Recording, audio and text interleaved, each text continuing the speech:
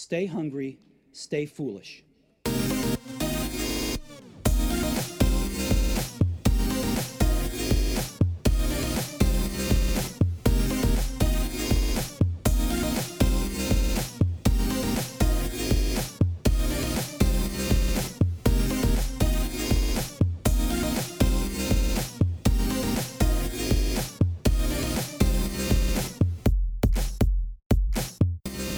So now on the Innovation Show, it's a great pleasure to welcome Calum Chace, author and keynote speaker on the topic of AI, author of The Economic Singularity, Surviving AI, Pandora's Brain, and many, many books to come, and a fantastic website, pandorasbrain.com. Welcome to the show, Calum. Thank you very much, Aidan. It's great to have you here and appreciate your time. It's an honour to be here. I've watched so many of your talks on YouTube and on your website. You're just such a wealth of knowledge on AI and artificial intelligence, general intelligence, but also the social impact that this will have on the world. But I thought it'd be very helpful for our audience to track almost a linear progression of how we got to where we are and where in fact we're going. Sure. So we're at a very interesting point. Back as recently as 2012, there was a revolution in artificial intelligence when an approach called machine learning, and in particular an approach called deep learning, which is a type of machine learning, an approach to AI called deep learning became fantastically successful. And for the first time, machines became able to recognize images, including faces, as well as or better than humans. So they're already at that point. They're superhuman in recognizing faces. They are overtaking us right now in speech recognition. They can already recognize speech better than we can in unnoisy environments. And they're catching up fast with us in natural language programming. So we're at a sort of a tipping point. And it's been a long time coming. Artificial intelligence is an overnight success, which is 60 years in the making. It had its 60th anniversary last year. And where we're going is to incredible places, because when machines become much better than us, which they will, at image recognition, speech recognition, and natural language programming, they will be able to do everything that we can much better than us, and they will continue to improve. And that will have incredible effects. I believe that there are two huge changes coming, and I call them the economic singularity, and then the technological singularity. The economic singularity will be in the next 10 to 40 years, somewhere in that time period. And it means that machines will do all the jobs that we do. So humans won't cease to exist, but we simply won't be able to work for a living. And we're going to have to decouple income from jobs. That's a huge change and a huge challenge, and that's what I call the economic singularity. Further ahead than that is the time when we create a superintelligence. So we create, first of all, an artificial general intelligence, an AGI, which is a machine which has all the cognitive abilities of an adult human. And once we get there, it will quickly become a superintelligence, because machines can always be improved in a way that we can't. Machines get twice as good every 18 months under a process known as Moore's law. And when we have superintelligence, which is continuing to get smarter and smarter all the time, then humans will become the second smartest species on the planet, which is the position that chimpanzees are in at the moment, and it's not very good for them. And it may not be very good for us unless, again, we meet that challenge successfully. Before we actually talk about the challenge of that, I think from your talks and the general public's perception of AI and AGI is robots and it's science fiction, while it's been science fact for quite some time. It's like the boiling frog in a way, where people don't realize it's happening all around them, but actually can't put it in context. And you give some great examples of that, of AI companies who actually are a huge part of our daily habits, and also actually the technology we use that's a huge part of our daily habits. Could we put AI in context? I think it's important to say that the really impressive achievements of AI are mostly in the future. And that's really the reason why people haven't taken it seriously until now. And now the media is full of it, because we can start to see it happening. So examples where you can see it in action is Google search is the obvious one. if you've used Google Search regularly over a period of anything more than 2 years, you should have noticed it's got a lot better. If you type in, I don't know, how do I use dumbbell weights, for instance? If you typed that in 2 years ago, you'd have got a reply from a website called Quora, because they have lots of questions on their website that says that. If you type that question in now, you're quite likely to get taken to what the world, all the users of search, believe is the most useful answer to your specific question. So if you use Google Search with your eyes open, you'll see it's getting much better. And another great example is Google Maps. If you use Google Maps as your GPS in a car, you'll find that it isn't any longer driving you into lakes and one-way streets the wrong way in the way that it used to, because it's getting much better, because the data they've got and the algorithms they're using are much better. And increasingly, Google Maps they're getting very good at telling you what's the quickest route given the existing traffic conditions, which again, 2 or 3 years ago they just really weren't able to do. So you can see these things happening before your very eyes. But as I say, it's important to realise that we've hardly started yet. We haven't got technological automation yet. And the first huge wave of that that we will see are self-driving vehicles. I call them autos because I'm sure that the phrase self-driving vehicles is too clunky to be used for long. So autos, self-driving cars and so on, are going to become mainstream in the next decade. They're already being tested. You can get in a self-driving taxi in Pittsburgh and Singapore right now. You can flag the car down. It will drive you where you want to go without any human driving it. And autos are going to become the norm because they're much better at driving than we are. We kill 1.2 million people on the roads every year, and that's not a very good thing. And it's because we're sending humans to do a machine's job. Machines drive better than us, and therefore they will be the drivers. And in the course of the 2020s, I think most professional drivers are going to find themselves out of work, because a driver not only causes all those accidents, a human driver, but also adds 25% to the cost of the vehicle. So you take the human out, you save a lot of money, you save a lot of lives.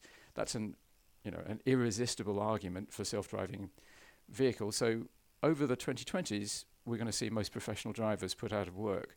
And that's 5 million people in the States, about 1 million people in the UK. That's going to have a huge impact. What are all those people going to do?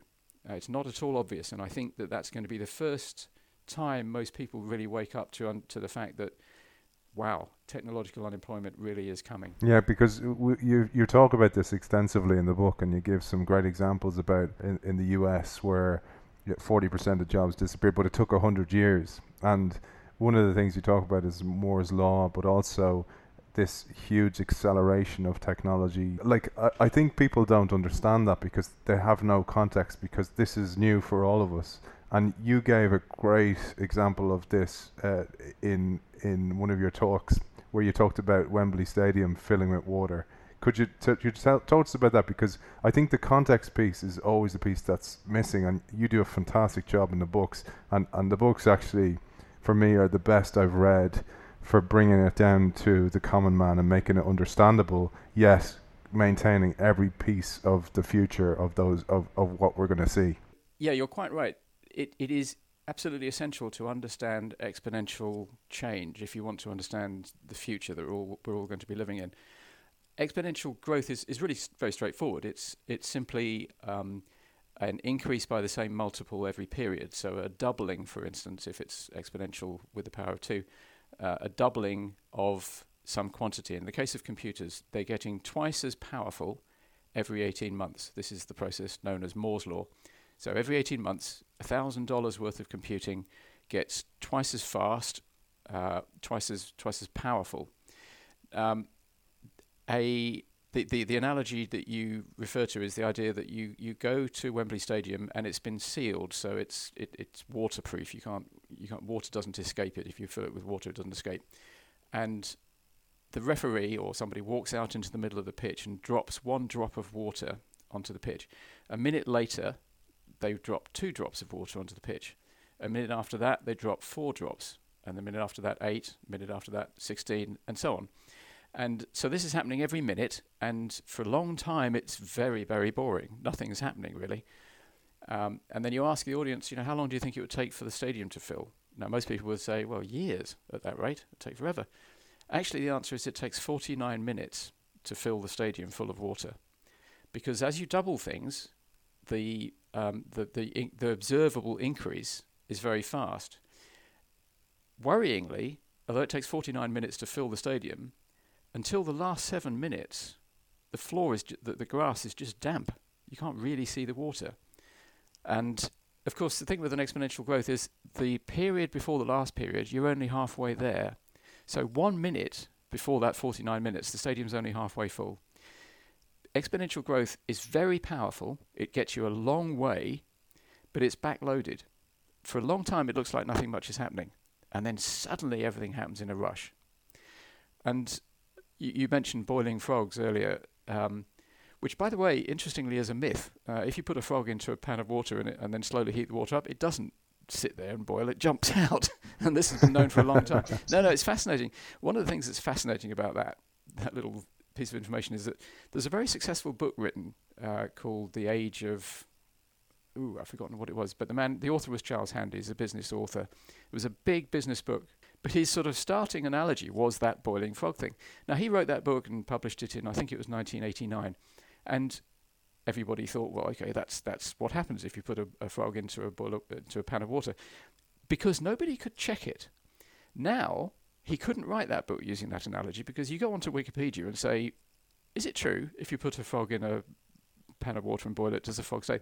And the internet will give you the answer in 5 seconds flat. No, it's not true. It's been known since 1800 it's not true. Yeah, and as you say, it's the AI actually giving you that answer today. Exactly. Well, 2 years ago it wasn't.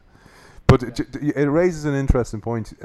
You refer to again is a lot of the companies we see today we think of as digital companies, and a lot of traditional corporate companies are dealing with a digital transformation, and they're only, for example, so many companies, some don't even have websites, some don't even have mobile websites, and they're still struggling with that and the change in audience reach through social media, etc. But the behemoths in that world are the Facebooks and Googles, etc., which are essentially becoming and have become nearly entirely AI companies, AI driven, certainly from a technology perspective. That's absolutely right. Google set out to be an AI company very early on. I forget which one it was, but one of the founders, Sergey Brin or Larry Page, said, what we're about is building a brain. We want to build a brain that's better than the human brain. So they've always been an AI company. Facebook, Zuckerberg got the idea very fast, and Facebook has been a very AI-driven company for a long time. They've invested in very good and very expensive AI talent for a long time. Microsoft did a pivot, as they say in business in venture capital circles last year. They switched about 5,000 of their researchers from whatever they were doing before into AI, and Microsoft is now an AI-driven company. Intel has recently done the same, not least because it sees NVIDIA, the other great chip manufacturing company, catching up on it fast. NVIDIA has for some time portrayed itself as an AI company. So the big American tech firms are all increasingly seeing themselves as AI companies. They are desperately keen to recruit AI talent. They spend a vast amount of money on it, and they are using it in their products and services, and it's very effective. It makes money. In China, there are 3 big AI-driven companies. They are Baidu, which is the Chinese Google, Alibaba, which is the Chinese Amazon, and Tencent, which is a big telecoms company. And in Europe, the list of large AI-driven companies is non-existent. There aren't any. And I think that this is probably quite a big problem for Europe. We have lots of AI talent, London, Berlin, Dublin, lots of talented AI experts around. They tend to get bought up by American and Chinese companies. I think that's a major problem for us. One of the things you do refer to as well as Google's motto of "Don't be evil" or "Don't do evil" is really important, because if all the power and again touching on economic singularity, that if the distribution of wealth is very, very concentrated with certain individuals or certain companies, so if you think of individuals, it's the Zuckerbergs, it's the Pages and the Brins, and of course the Gateses. And you think in that world, if people aren't working and there's a universal basic income decided at that stage, there's a huge power with certain individuals, and it's very, very important that their motivations are pure, and that motto of don't do evil or don't be evil becomes really, really important. And Elon Musk has touched on this, as indeed Stephen Hawking, about the importance of the power motivations behind these companies, and also the power of AI, and that the fact that, you know, in a dystopian universe, it could be a dangerous world if the robots certainly take over, or the people who control the robots can take over. That's it's a lot of responsibility and a lot of power in one place. That's very true, and I have probably an unusual view that the people running Google and Facebook are essentially good people.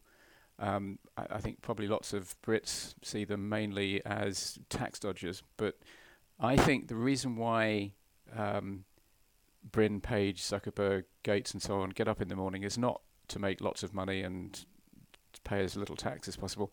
I think it's to make the world a more interesting place faster. I think they believe the future will be very exciting, and they want to make it happen quicker. So I think they are well motivated people of goodwill. And as you say, that's important, because with both the singularities, the outcomes could be very, very bad, or they could be very, very good. And to some extent, it's up to we humans to choose which way it goes. So with the economic singularity, if it goes well, we end up in a world where machines do all the boring stuff, they do all the jobs, and humans do the important business of life, which is playing and learning and exploring and having fun and socializing. If we manage it badly, we end up with a world where a small number of people are doing fantastically well and everybody else is in a desperate situation with no income. And it's a really hard challenge to get right, because, you know, people say, well, we'll need universal basic income, which is, you know, a payment to every citizen just because you're a citizen. You don't have to do anything for the money, you just get it. And that's great, but universal basic income is at a subsistence level. And if you were a professional driver or a lawyer or a radio presenter or a writer, you're not going to be happy on a subsistence income. And when you have most of the population unhappy, you have a very dangerous situation.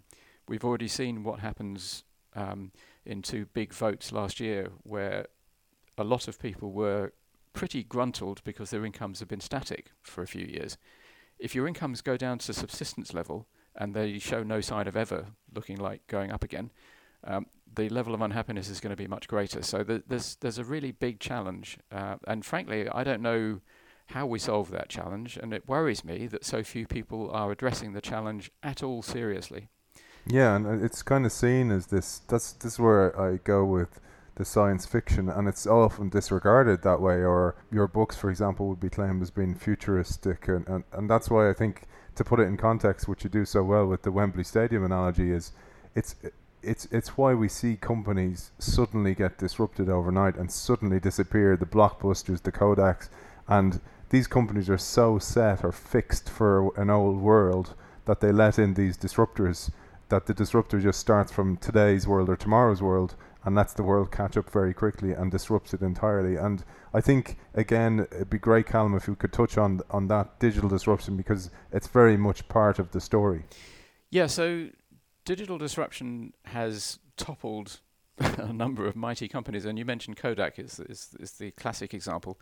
I remember talking to a Kodak executive, it must have been around 1990, I think, saying, you know, it looks like digital photography is going to be very, very big. Isn't that a danger for Kodak, which was dependent on paper-based photography?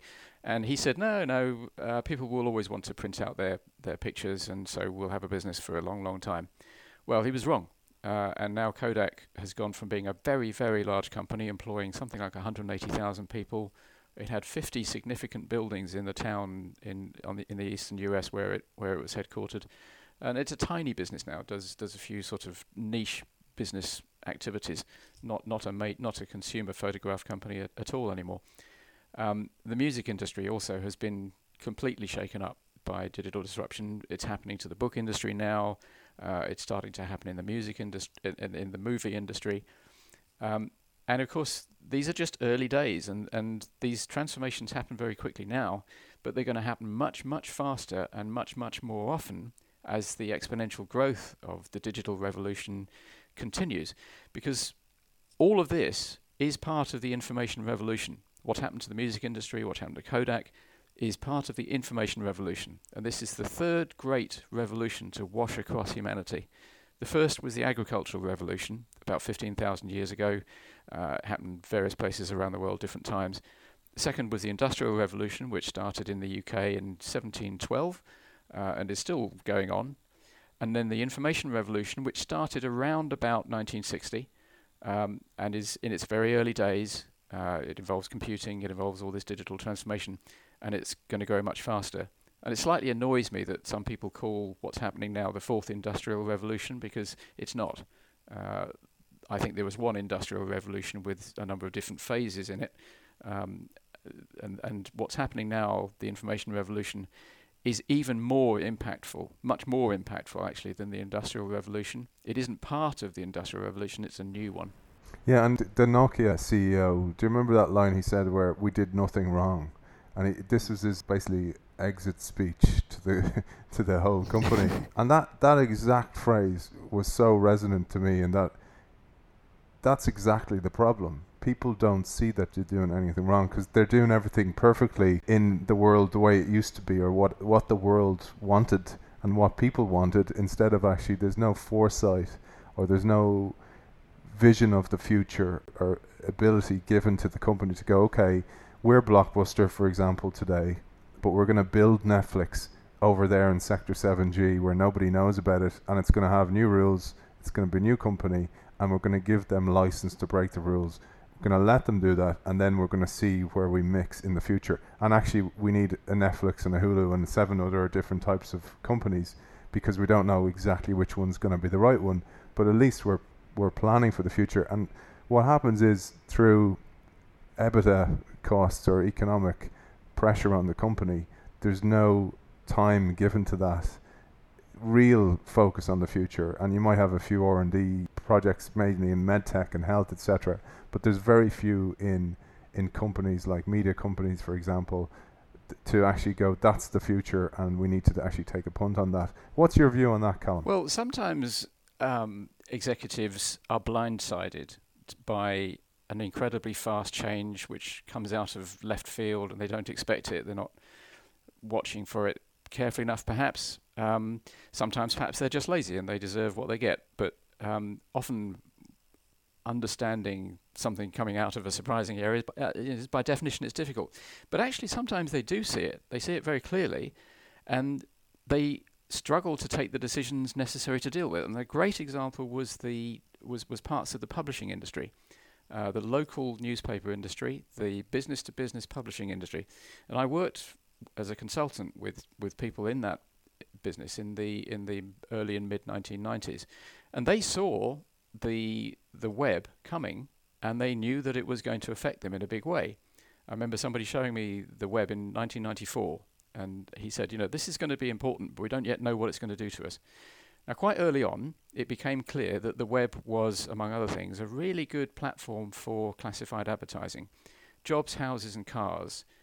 You could search online in a way that you couldn't search through the classified ads in the local newspapers and the business-to-business trade magazines. That's where the classified ads generated most money at the time. So the publishers were saying, okay, there's this new platform where you can, which is a very effective medium for these ads. We should obviously have a presence there. We should own some of that space. The trouble was that there were startups who had nothing to lose by selling classified ads really cheaply. And so if you were advertising a job, you could do it for nothing online, or you could pay the B2B trade magazine quite a lot of money to place the ad. So if you were the publisher, to offer the same reach for nothing was very unattractive. And the phrase was, if we want to play in that new space, we have to kill our children. We have to cannibalize our existing business. And we can't do that. We've got a multi-million business here, multi-million pound business. We can't just kill it in order to play in this new platform, which, may never work. And so the startups did what the publishers couldn't do. As the startups got bigger, they said to the publishers, look, we've got a valuable business here. You should buy us. And this is what we cost. We're rather expensive. And the publishers said, no, go away. If we want to, we can kill you by starting up alongside you. We just don't want to because we don't want to kill our babies. And then gradually, the money did trickle out of the local press industry and out of the B2B publishers. It was a very, very tough decision. At what point do you jump? If you're running one of the publishers, at what point do you jump into this new platform and accept you've lost the old business and you want to try and own the new business? Some of them made it across. They make a lot less money than they used to. Others failed. And you got to have some sympathy for them. It was a very hard business decision to make. It brings me to actually something that I found fascinating that I had never ever thought about until I read your book, which is, John Maynard Keynes, the famous UK economist. So you quote him in the book. In a world of economic singularities, he doesn't call it that at the time, but in a technology unemployment world, those who sweat for their daily bread and leisure is no longer a sweet reward for them. So they basically get to this world where they go, oh, I just want to be able to relax and do nothing and read and go to the gym and all this kind of thing. But then when they have it, they actually really disappointed or disillusioned and lack meaning in their lives. And I felt the creative community of the world went, oh yeah, well in the world of AI, I'm still really important because I have this amazing brain and I can do things and I can draw and I can paint and I can write. And you refer to in the book then that there's actually AI out there writing articles, for example, for newspapers, and people can't tell the difference, and that there's AI out there that can paint and that can replicate creativity and actually create projects of its own accord where it's not given any inputs as well. I thought that was fascinating. Yeah, well, it's often said machines can't be creative, and as you say, the creative people say they're safe because of that. And I'm afraid they're wrong. The whole point of machine learning, this new approach to AI, is that you don't program the machine to take a series of highly prescriptive steps going from A to B to Z, and you have to go this route. What you do instead is you teach the machine how to learn. So AlphaGo, the DeepMind AI system, it's a deep learning system, plus some other stuff, but it's principally a deep learning system which beat the world's best Go player last March. It wasn't taught how to play Go, and it wasn't taught how to win those matches. It was taught how to learn to play Go. And there's a very nice example of this that you can see online as a short video. If you Google DeepMind Breakout, I think that will get you there. And it's a video of a machine learning how to play a very old-fashioned Atari video game called Breakout, where you have a ball and you bounce it against some bricks from below, and then if you get it right, you break through the bricks and you destroy the wall that is sort of horizontally above you. The machine was originally rubbish, and then after about 12 hours of practicing against itself, it got quite good, got to sort of human level. And then I think it was 24 hours, after 24 hours, it had figured out an entirely new approach to the game, which some people say no human had ever done before, other people say humans had, but certainly the people who designed the system didn't know about this trick, which is that you can send the ball round the back of the bricks, and that's a very effective way of winning the game. You win it very quickly. So the machine created that really rather important, if your universe is that game, rather important approach. So they can be creative. The issue, though, of what Maynard Keynes was saying was, will people get bored if they have no jobs to do? And people do get very worried about this. I don't. I think there are two classes of people who show that being jobless is not going to be a problem. The two groups are retired people. Now, I am one. I retired a few years ago, and I have always been fascinated by AI, so I started writing about it, and then I sort of fell into a new career, which I'm greatly enjoying. But like a lot of retired people, I'm very busy doing something I love. And the other group is aristocrats, who, whether you love them or loathe them, for centuries they didn't have jobs. Some of them did. Some of them ran estates or countries, but most of them didn't have jobs, and they didn't all die of existential despair and boredom. So I think that we will all find interesting things to do when we have no jobs. The thing that worries me is income. I don't see at the moment how we're going to successfully decouple income from jobs. That's a hard challenge. And you mentioned as well the universal basic income, and I know it's something that they're trying in Finland, for example, at the moment, but that raises questions about no matter what you do, you cannot win with this. With the human mind the way it is, it'll be gone, well, that's unfairly spread. Why does that guy get the beachfront property and I get the third floor apartment that I don't want, that has a terrible view? And people start going, into this fairness equation, and that raises a whole new ballpark, and it's just one that no matter how much research we do, we don't know what will happen until it happens, if it happens. And could we touch on that, Calum? Because that for me is one of the huge questions that is just probably unanswerable at the moment. And I'm asking you the question. Yeah, thanks for asking me the unanswerable question. But you're right, it's an important question, and it worries me a lot. It worries me that very few people are thinking about this seriously. And actually, before I go on to the specific of the question, the reason why people aren't thinking about this seriously is something that you mentioned earlier. We've seen automation before. We've seen it quite a lot. The Industrial Revolution was essentially a process of automating our physical work. Machines took over all the jobs that humans used to do with muscle power. And the poster child is agriculture, where in 1800, about 80% of American workers, any American working, was working on a farm. By 1900, that was down to about 40%, and by 2000, it was down to less than 2%. Now, all that automation didn't make humans unemployable, because the humans went on to do other jobs in cities, and increasingly doing cognitive jobs. It did work out very badly for the horse. In 1900, there was about 25 million horses working on American farms, and now there are none.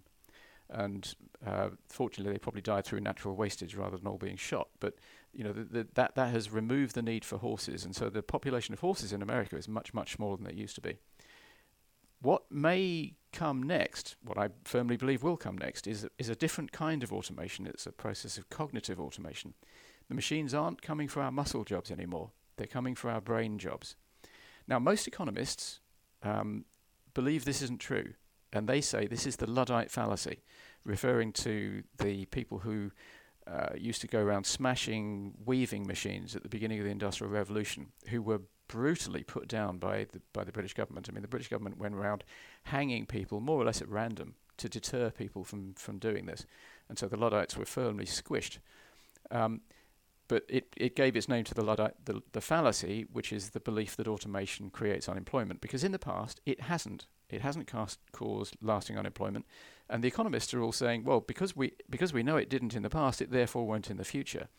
Well, I think that's a bit like saying the day before the Wright brothers took off in their plane, we know we can't fly because we've never flown in the past, and then suddenly the next day you can. And I think in the future, automation can make us unemployable, because the machines can take over the skills that we use to do jobs. And I don't think we'll create a whole lot of new jobs that the machines won't be able to do. Universal basic income is often touted as the salvation and the silver bullet which will solve the problem of technological automation, but it isn't, for two reasons. One is it's not enough money. The Finns are experimenting with universal basic income, and they're giving 2,000 people about £500 each per month. And what they're actually doing is trying to find a reform for their existing welfare system. They are not trying to solve the problem of technological automation. And they're also not trying to do what the political left thinks universal basic income can do, which is to solve the problem of unfairness in the capitalist system. So there's a lot of misunderstandings about universal basic income. But we will undoubtedly need universal basic income when machines start to render large numbers of us unemployed, because we can't let people starve, so we're going to have to give them some money. The trouble is it won't be enough. Universal basic income is by its definition basic, it's subsistence level. And as you say, it also leaves or sort of reveals, if you like, a serious inequality issue. At the moment, some people live in the lovely suburb of Hampstead and some people live in the less lovely suburbs. And while we're active in a sort of a vibrant capitalist economy where you can improve your situation, people can go up, people can go down, and we're actually making people, the poorest people in society are better off now than they ever have been in the past. That may be a controversial statement to some, but it's true. And while we're in a system of flux, that's not so painful. People do protest about inequality, but it's not as bad as it could be. But if you're in a situation where everybody's on the same income and nobody's earning that income, you just receive it because you're a citizen, then it's going to look really, really unfair that some people live in nice big detached houses in leafy suburbs and other people live in cramped tenement flats. How do we solve that problem? I don't know. Do we make everybody shuffle around every 5 years? Do we knock down all the nice houses and say everybody has to live in a squat? Ideally, what we do is we have the economy of radical abundance that enthusiasts in Silicon Valley talk about, and machines make lots of new houses and lots of new cars and all new clothes and food very efficiently and make it all very cheaply so everybody can have great stuff. Well, that's a great future, and I hope we get there. The sort of the Star Trek economy where your replicator, your nanotechnology produces everything that you need at essentially no cost. That would be great. But even if we get there, there will always be scarcity. As you said, the beachfront property. You simply can't have everybody living in a beachfront property because there isn't enough beach. You can't have everybody with an Aston Martin DB5 because there aren't enough of them, at least not the original ones.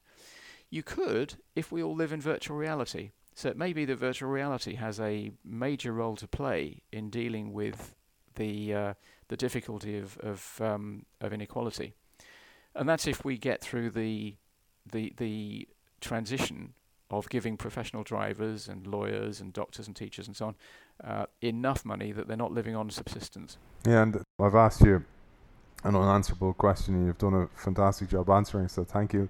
But the one question I always ask, and it's probably out of self-interest as well, is for my children and for somebody who's in university at the moment or making a choice of what subjects to study, is what direction do you see people should look at in the future? So technology, I think, coding, for example, that's going to be a language they will learn in schools pretty soon. They are in some schools already, but that's not the answer.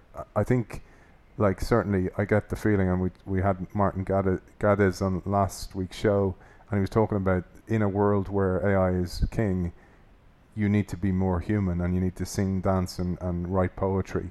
What's your feel on where we should focus our efforts? Yeah, it's a great question, and a lot of people are asking it. So I've got slightly cynical and entirely uncynical answers to it. The slightly cynical answer is, I think when the economic singularity hits, and I do think it's a when rather than if, people with money are going to be better placed to handle it than people without money. And so if you're leaving university at the moment or thinking about a career or thinking about a course to study, it's probably a good idea to make a lot of money very fast, if you can. Of course, that's not option open to everybody. The second, again, slightly cynical suggestion is, in a world where the modern type of AI, so deep learning, other forms of machine learning, are powering value, they're what creates value in the economy, it's probably a good idea to be involved with them. So unfortunately, you have to be very bright to be able to do this. Machine learning is not easy. So if you're smart and if you're good with numbers, then go into machine learning. My less cynical answer is that if we make the transition successfully, then we will all live in this great new world in which machines do all the work and all the jobs, and we get to play. We have lives of leisure. So actually what we need is vacational education, not vocational education. The people who will enjoy a life of leisure are people who've got well-stocked minds, who have a good liberal arts and science education, got a pretty decent idea of how the world works on a physical level and a psychological level. So a good broad education is what will prepare you for a very long life of leisure. So get a good all-round education. I do hear people saying that what we should all do is practice our creative faculties, develop our creative faculties, and as you say, be singers and dancers. I don't think that's going to help, because I do think machines are going to be doing entertainment as well as anything else. It's been fascinating, Calum, and we could talk for hours, because the amount of knowledge that's on your site, and it's www.pandoras-brain.com, is fantastic. There's free short stories on there, all your talks and interviews on there, your books, links to your books, The Economic Singularity, Surviving AI, and your fictional novel, which I have to say isn't that fictional, which is Pandora's Brain, are fantastic, and tip of the cap to you, and thank you very much for your time, Calum. Well, thank you, Aidan. It's been a pleasure. I'm sure we'll talk again in the future, maybe when the tides shift a little bit further. I look forward to that.